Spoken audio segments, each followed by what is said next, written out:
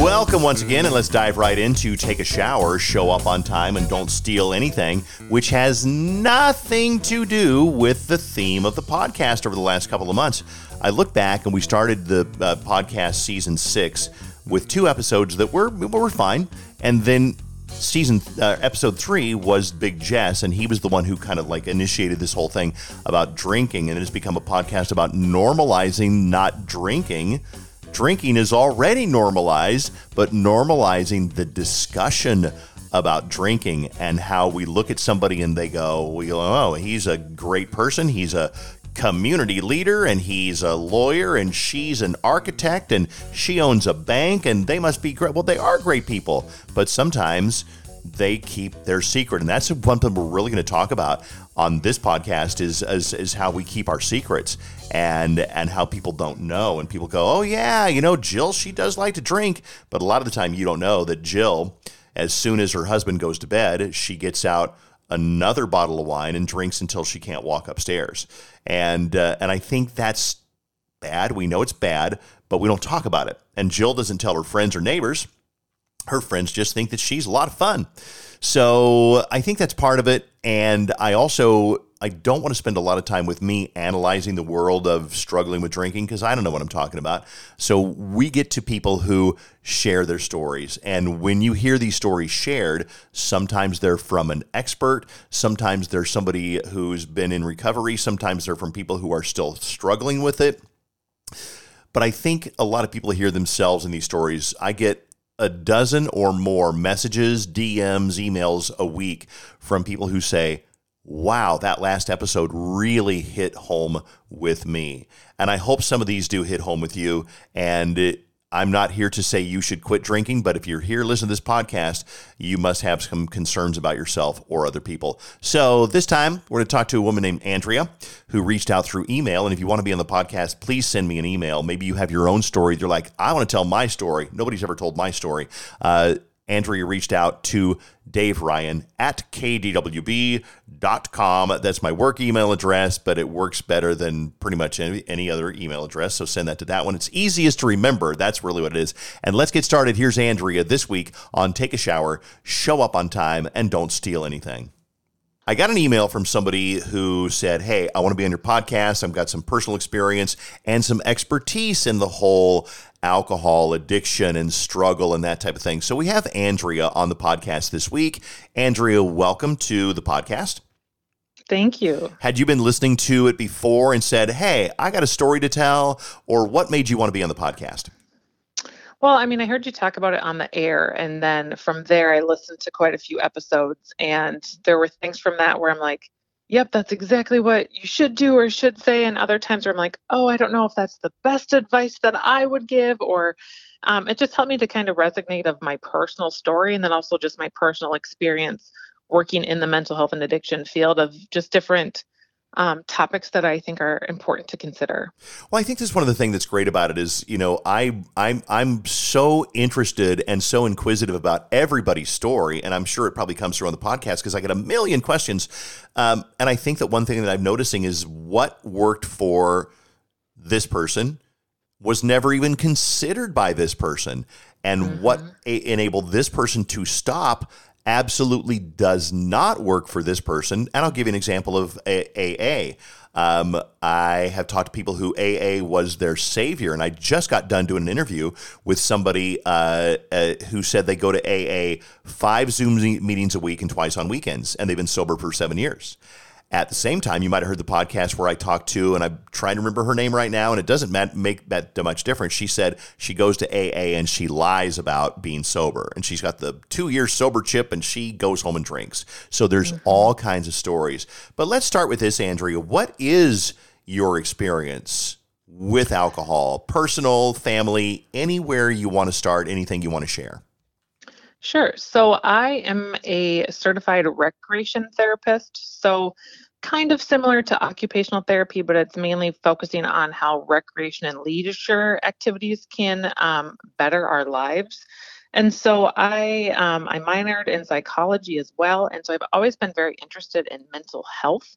And through my personal experiences having a loved one with addiction, that's kind of what led me to working in the field of mental health and addiction. So I worked for about 6 years in a mental health treatment facility and provided a lot of education and resources on different coping skills and how recreation and leisure plays a huge factor in being successful with managing mental health and addiction. And then just also doing some educational groups on different topics as well, not necessarily related to leisure, but more so communication, social support, all those kinds of things. Okay, I'm going to stop and put a little bookmark in this here, because I do want to talk to you about your experience and that type of thing. But you said something so interesting to me that we've never talked about on the podcast before. And that is recreational activities, hobbies, whatever, as a therapeutic replacement. I don't want to put words in your mouth for drinking. Talk to me more about that. Yeah. So, I got introduced to recreation therapy when I was in high school because my grandma had had a stroke and she used Wii bowling to practice gaining mobility with her fine and gross motor skills. So that's kind of how I got introduced bowling. to it. Okay, I don't want to skim over that. Wii bowling, which was the video game. You got the white controller in your hand and you're moving it, and that's what grandma did. Yeah. I love it. Okay. So that's how I got introduced to it. And, in the professional field, when it comes to mental health, a big role of mine was educating people, use and abusing substances is really a full-time job. When you think about how much time and energy you're focused on that use, so it's the amount where you're actually drinking or using a substance is such a short-term thing. But there's more time that's spent thinking about when can I get my next drink? How am I going to cope with the hangover the next day? How am I going to go about getting the money to pay for those next things? So even if we are working a full-time job, use is typically a full-time job. So a big piece of my education for people that I'm working with is, okay, you can't just cut out that use altogether and not put in something fulfilling in replace of that. Or else you're just ultimately going to, all right, well, now I'm bored and I have nothing to do, so I'm going to go hit the bottle again. So finding something that you enjoy, that if you're like, I want to have a drink, but I'm going to go do this instead. Mm-hmm. Okay. And I think you can take addiction out of it. You can take mental health out of it. Like in general, when you think about having a fulfilling life, you have recreation and leisure activities that you're doing on a regular basis that make you feel good. Because grandma didn't necessarily have an addiction problem at all. Oh, no. It was just completely. She just wanted to have health. something to, physical health. Yeah. Mm-hmm. Mm-hmm. Okay. And so for a lot of my education for people that I'm working with and the residents is, addressing all areas of wellness. So for example, what's a recreation activity that you can do that benefits your physical health? Okay, well, maybe that's going on a bike ride. How can you have something that is, benefiting your spiritual health? And I'm going to go to church, or I'm going to listen to music, or what have you. For your mental health, maybe I'm doing some guided meditation. And it's kind of my philosophy is you have to have those things that you're doing on a regular basis that make your life fulfilling and enjoyable. And then when you're having urges to use, or when you're having an increase in anxiety or mental health symptoms, what coping skills can you have kind of in the moment that will help you when your typical routine and typical leisure and recreation activities are not enough? So it might be things like when I'm really stressed out, I might do some deep breathing, or if I'm feeling really anxious, maybe I'm going to journal or try, just a variety of things that you can do in the moment when your typical routine is not enough. Okay, so if I'm hearing you right, that means when I get my trigger, and my trigger when I was drinking more was I got my work done, the show is ready to go tomorrow, I close my computer, I go sit on the couch, I turn on TV, let's have a gin and tonic. So you're suggesting, if I'm hearing it right, don't go sit on the couch, maybe, and my ukulele, you can laugh at me if you want to. I know you know that I play it. I love it. That is one of my therapies. It is one of my joys. I could play it for hours a day. I wish I had more time. So something like that, even though it's not a physical activity, it's a mental activity. It is mental gymnastics. It is you could call it spiritual, whatever it is. That's maybe a good example. It's a perfect example. Yeah, it's kind of, you have to fill in that void that you're removing when you stop the alcohol use. What are you going to do to occupy all of that time that was focused on the use before? Can I ask And a I think dumb question? I don't want to interrupt you, but I get these thoughts in my head, and I know that if I don't say it, can I drink while I do this? What if somebody's like, I'm going to play Angry Birds on my phone while I drink? There's my distraction. That doesn't work though. Not so much unless you're going for more of a harm reduction model, which Okay. would be, instead of quitting cold turkey, I'm going to reduce my use or reduce the harm that comes from my use. So Okay. if you're not ready to quit drinking and you're used to drinking and driving, but instead you're going to drink and stay home and play Angry Birds, that's harm reduction. But overall, not the best way if you're wanting to stay sober. Well, yeah, I kind of almost say that tongue in cheek, but I guess Mm-hmm. my point is, and I do have one, is that it's got to be something that maybe occupies your mind and takes it away from your desire to drink. Maybe? 100%. Okay. Yep. Okay. And for some people, they might be able to do the same things that they did while under the influence. So, for example, I have a loved one that's in recovery, and while they were not in recovery and were using, they would go. They were on a bowling league, Mm, and for some people, once they're in the recovery, they might have to say, "Nope, can't go bowling anymore. That's going to be way too big of a trigger." yeah. But for my loved one, it's something that they're still able to do without being triggered, and it's a positive leisure activity for them. Okay, let's talk about, if you're willing, and again, I no pressure from me at all. Hmm. What was your story with your experience with alcohol? It wasn't a personal story. You've never struggled, um, that we've talked about, and I don't think you have. But what was your personal story with alcohol? Can you share that? I can. So I have a parent that is in recovery, and they'll be celebrating 4 years in the summer. And so for that person growing up, it was, um, I use the term functioning alcoholic tongue in cheek, because that person didn't have any consequences as a result of their use, was still able to get to work on time, all of the things, but it was kind of behind the scenes pretending like nothing was an issue for many, many, many years. And for us, it was something where I, at one point, and again, this was kind of prior to me working in the field, at one point had said, I'm going to give you your rock bottom if you're not going to get help. Like, I'll never let you see your future grandkids. Like, this is not okay. And really shamed that person, which, spoiler alert, doesn't really work. Not super helpful. And with time, this person was able to acknowledge that they had a problem and was honest with their providers and their primary care physician, and through that, got assessed with professionals and referred to professionals, and then went to treatment, and then went to outpatient treatment, and is now still involved in AA, and has kind of worked the program, and has been sober ever since. What I think that there might be some people listening that would say, well, great. I mean, Andrea, you got this person to go to treatment. I'm not going to get my husband in the car and go to treatment. He says he doesn't have a problem. He's like, screw you. I'm Mhm. not going. How did you get this person in the car to go to treatment? How do I get my cousin Pete to get in the car and go to treatment? Sure. So I mean, I don't think we can get anyone to do something that they don't want to do, or that they're Sure. not ready to do. So So, so this parent must have been ready.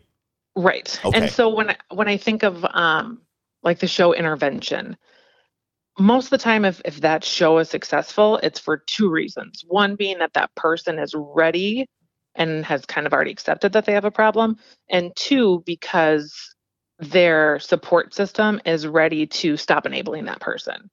I truly think that People, you had someone else that had a parent that struggled with addiction Yeah. on your podcast, and I remember her saying like she hadn't really spoken up or said anything, and I'm thinking like, why would you not say something? And she had made some sort of comment to the extent of, well, it's easier, it's easier to not. And I was listening to that thinking, well, it's very similar to a person that picks up the bottle each morning. It's easier to just pick up the bottle than it is to try to quit. It's easier to sweep it under the rug than to not have those really hard conversations with someone in recovery. And I'm a very outspoken person, and I have kind of two mottos in life that I got at a leadership conference and kind of always stuck with me. One is you get what you tolerate. And the other one is I don't know what I don't know. Let's So stop and talk about those for a second. You get what you tolerate. How does that apply? And I think I know the answer in the situation with somebody who's struggling.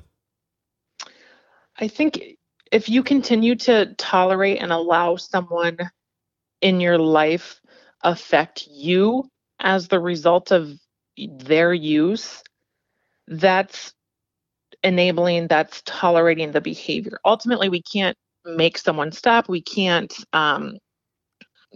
force someone to do something that they don't want to do. But I think it's really important to acknowledge that addiction affects more than just the person that is using. It's so And I true. think that those loved ones or those friends and the people that care about that person are doing themselves a disservice by not being honest and transparent with that person about how they're affected, which again goes back to I don't know what I don't know. I don't think we should assume that oh, well, that person knows that I don't like that, or that person knows that I get mad when they go and drink. I think telling them exactly how you feel in those situations and how their use is affecting you shows respect for them by being honest, and shows respect for yourself of I shouldn't have to um, tolerate that. I think that's so true, but I do know people that have said, hey, Cousin Pete, when you drink, you're sloppy, you're annoying, you're embarrassing, you insult me, you insult my family, you leave a mess around the house, you make me, whatever it is. And then Cousin Pete's like, oh man, I'm so sorry. I'm really sorry. And guess what? Next night, Cousin Pete's at it again. Hmm. I think the big question is when Cousin Pete's at it again, what are you doing as a result? Are you continuing to spend time with them and continuing to enable them to do those things? And trust me, it is so much easier said than done to set those limits or hold people accountable for their actions, or to not enable them to do those things, because again, it's someone that we love, it's someone that we care about. We Yeah. don't want to see them struggle. But ultimately, I think setting firm, healthy boundaries and letting people know how their use is affecting us personally is really important. Okay. I'm really glad that you said that. I think that a lot of people have talked with that person and maybe not gotten the results. So now they're just like, when they start drinking, they just go in the bedroom, or when they start drinking, they go downstairs, and it's more maybe an avoidance kind of a situation. Because it's easier. In the moment, it's yeah. easier. It's easier to put up with it for one more day, isn't it? Exactly. I can tolerate anything for one day. And if it's just one more day, well, I'll deal with tomorrow night when tomorrow night gets here. So right. What eventually with your parents, so they are now sober for 2 years, 2 years, 3 years? 3.5, almost 4. Oh, that's so great. How has that changed your relationship with them? How has it changed their life? It's huge. The change in our relationship, I think, is extremely huge. And that's not to say that we had some terrible relationship, because again, this person didn't have as many repercussions from their use as maybe other people did. So we still had a decent relationship. But I think a big motivator for them being sober was their grandchild. So I have a son that will be 5 soon. So I think that was a huge motivator for them and kind of gave them that push and that courage that they needed. And now they are the most annoying grandparent in the world. And all that shit that I could never get away with when I was a kid. Oh my God, my kids now could do no wrong in their grandparents' eyes. But it's such a blessing to see that and see those connections. I love that. I mean, that's so great. And wouldn't it be a shame if it's like, yeah, I can't take you over to, like, grandma and grandpa's house because we don't talk to her. We don't let her visit you. I mean, God, what a bummer that would be. Instead, you have the overindulgent, overspoiling grandma that is like the dream grandma, and Mm-hmm. it's your son, right? Yep. And he's going to And my remember. daughter too now. Okay, great. And they're going to love and remember grandma forever. Hmm. Um, what would, and this is such a, I've asked this on different podcasts, and sometimes I get an answer and sometimes I don't. What would you tell someone with all your experience who is, let's talk about somebody in their life that is drinking? Let's make a scenario up here. Let's say that a woman named Terry is married to a guy named Brad, and Brad comes home every night, and Brad sits down, has a couple of beers, and then pretty soon he's passed out drunk on the couch with a beer in his hand. And she's tried to talk to him, and Brad's like, okay, I'll cut back. So he stops for 2 weeks, and then he starts up again. Brad means well, but he's not stopping. What would you tell Terry in this situation? And that's a tough question, and maybe there's not one good answer. I hear the heavy sigh. I Yeah, know I I've mean, given you a big challenge. What do you think? of course, there's no one answer, a perfect answer, because I mean, in every situation, it's so personalized. Because again, me kind of putting an ultimatum on my parents I think while it put a bug in their ear, I don't think it was this magical factor of, okay, well, now they're convinced they're going to go get help. It I took some see. time after that. I think it's important, again, to um, talk about how it is affecting you and how it's affecting your relationship. And sometimes, again, out of self respect, it might mean setting boundaries and it might mean making the decision where I can't be with that person anymore because I don't have the capacity, the energy to watch that person hurt themselves and hurt and negatively impact our relationship.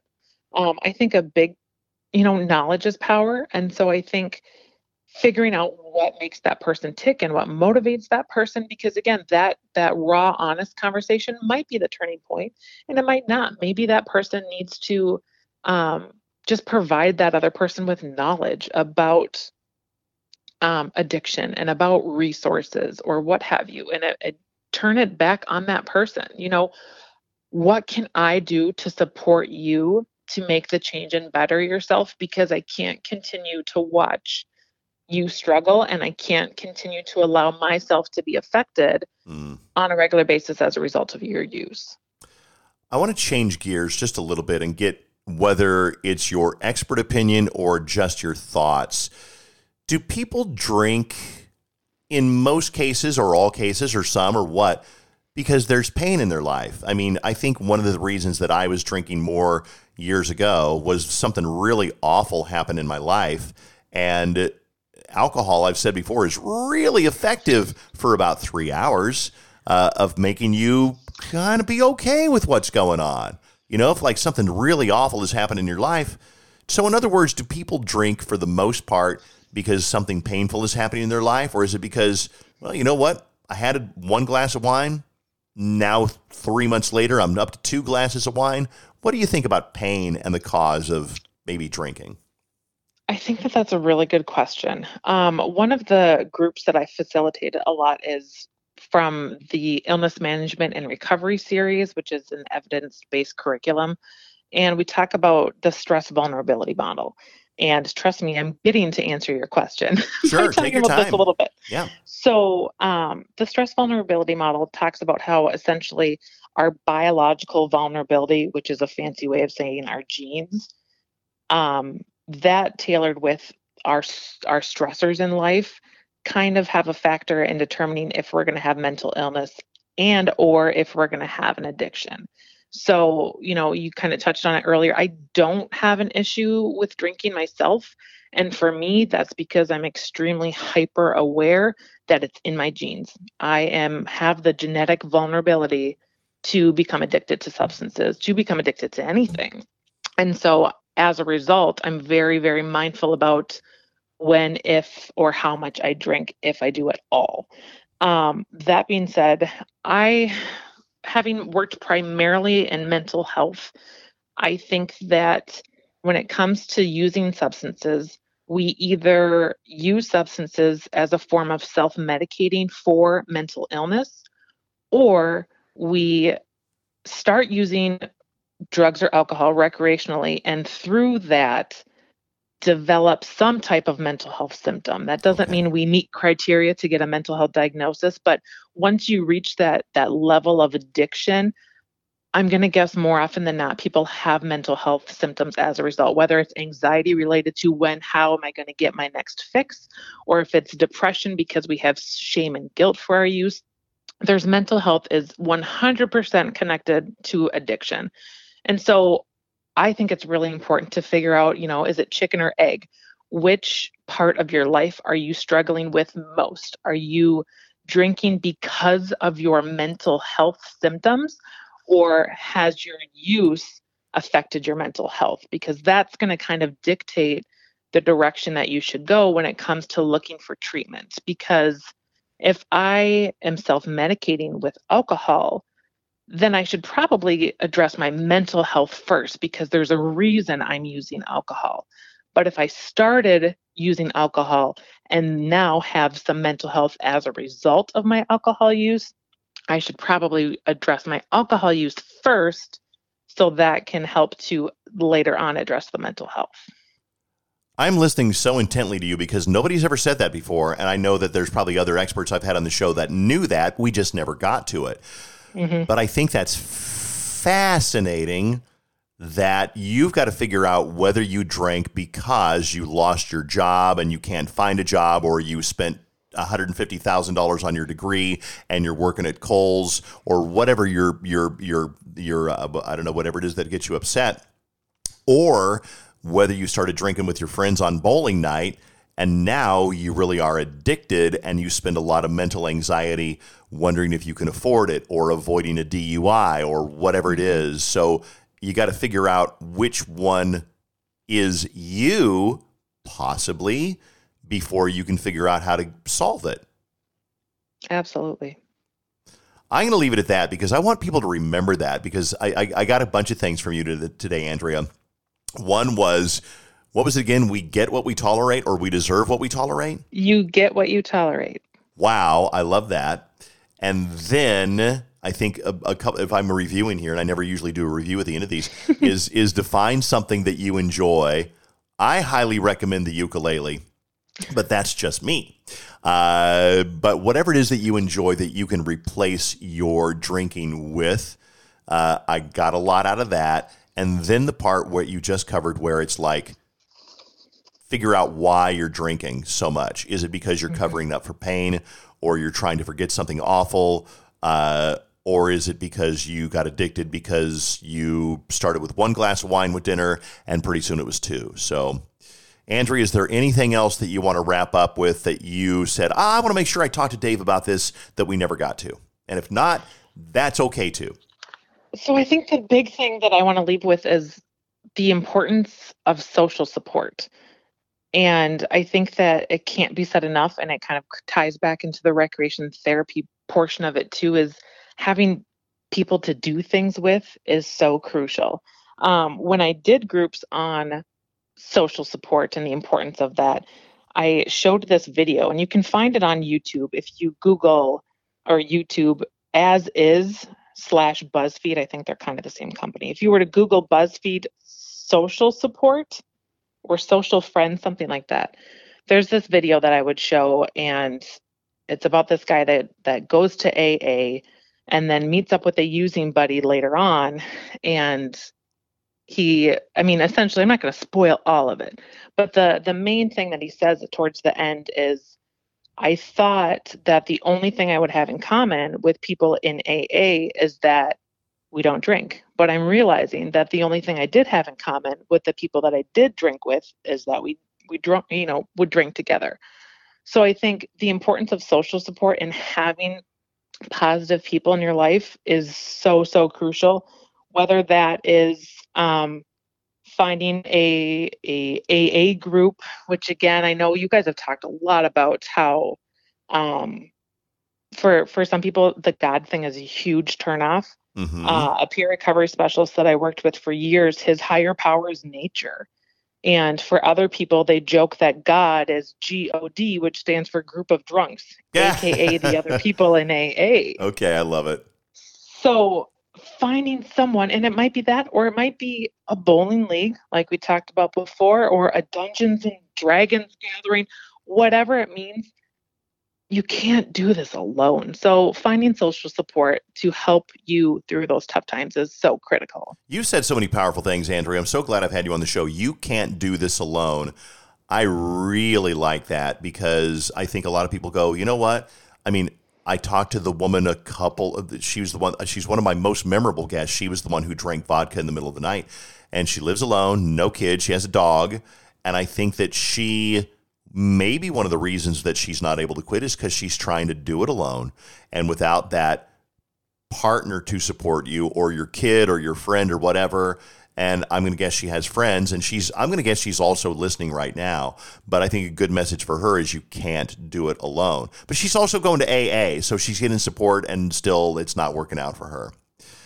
We have learned so much from you, Andrea. Thank you so much. And I will tell you this one. If you remember the exact name of that YouTube video or the link or whatever, text it over to me and I'll put it on my webpage, on my Facebook page, so people can just go check Absolutely. it out. Okay? So go check out Take a Shower, Show Up on Time, and Don't Steal Anything. We are on Facebook. I hardly ever mention it, but I do get a couple of new likes a week, so I'm pretty happy with that. But go look at that, and if I hear back from Andrea between now and when this podcast goes live, I'll make sure I post that link up there to check that out. Andrea, thank you so much for all your very important and very amazing insights. Absolutely. Thank you so much for having me, and thank you for doing this podcast. Wasn't she great?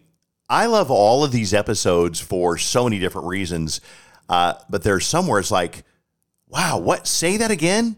That was really good. I mean, whether you're struggling with alcohol or not, I think the phrase "we get what we tolerate" is real. And you know what? Even in a relationship, or the way your boss treats you, or the way you are treated by your customers or your clients, we kind of get what we tolerate. Wow, because if we put up with it, why would anybody change? I've worked with some wonderful people over the years, and I've worked with some shits. I really have, but I'm always a very tolerant, take it kind of a person. And I've just always been that way. I'm probably never going to change. So if somebody treats me like crap, I will go home and complain to Susan about it. That's my wife, but I probably won't unless it's like, okay, I need to say something. But I'm one of those people I'm not hard to upset. I upset as much as other people, but you don't know it. You don't know if you upset me. So I get what I tolerate in a lot of ways. I encourage you to not tolerate shit that you don't deserve. Easier said than done, right? Because we all like to go, God, I hope that doesn't happen again for a while. And a lot of it's in relationships. I was talking to somebody last night. A friend of mine has a daughter who's about 20 years old. And the daughter's guy that she was seeing would dip out on her or not show up or, ghost her or whatever, disappear for a couple of days, and then call back and say, hey, baby, what's going on? And I said, he's seeing somebody else. In those days that he's disappearing, or there's nights when he's supposed to show up and doesn't, he's seeing somebody else. And I said, he's going to keep doing it if she agrees to see him again. Tell her to stop. And she's like, yep, I told her. And she dumped him because she would get what she tolerated. Like that a lot. Hey, thank you, Andrea. Thank you for listening to the podcast. It's Take a Shower, Show Up on Time, and Don't Steal Anything.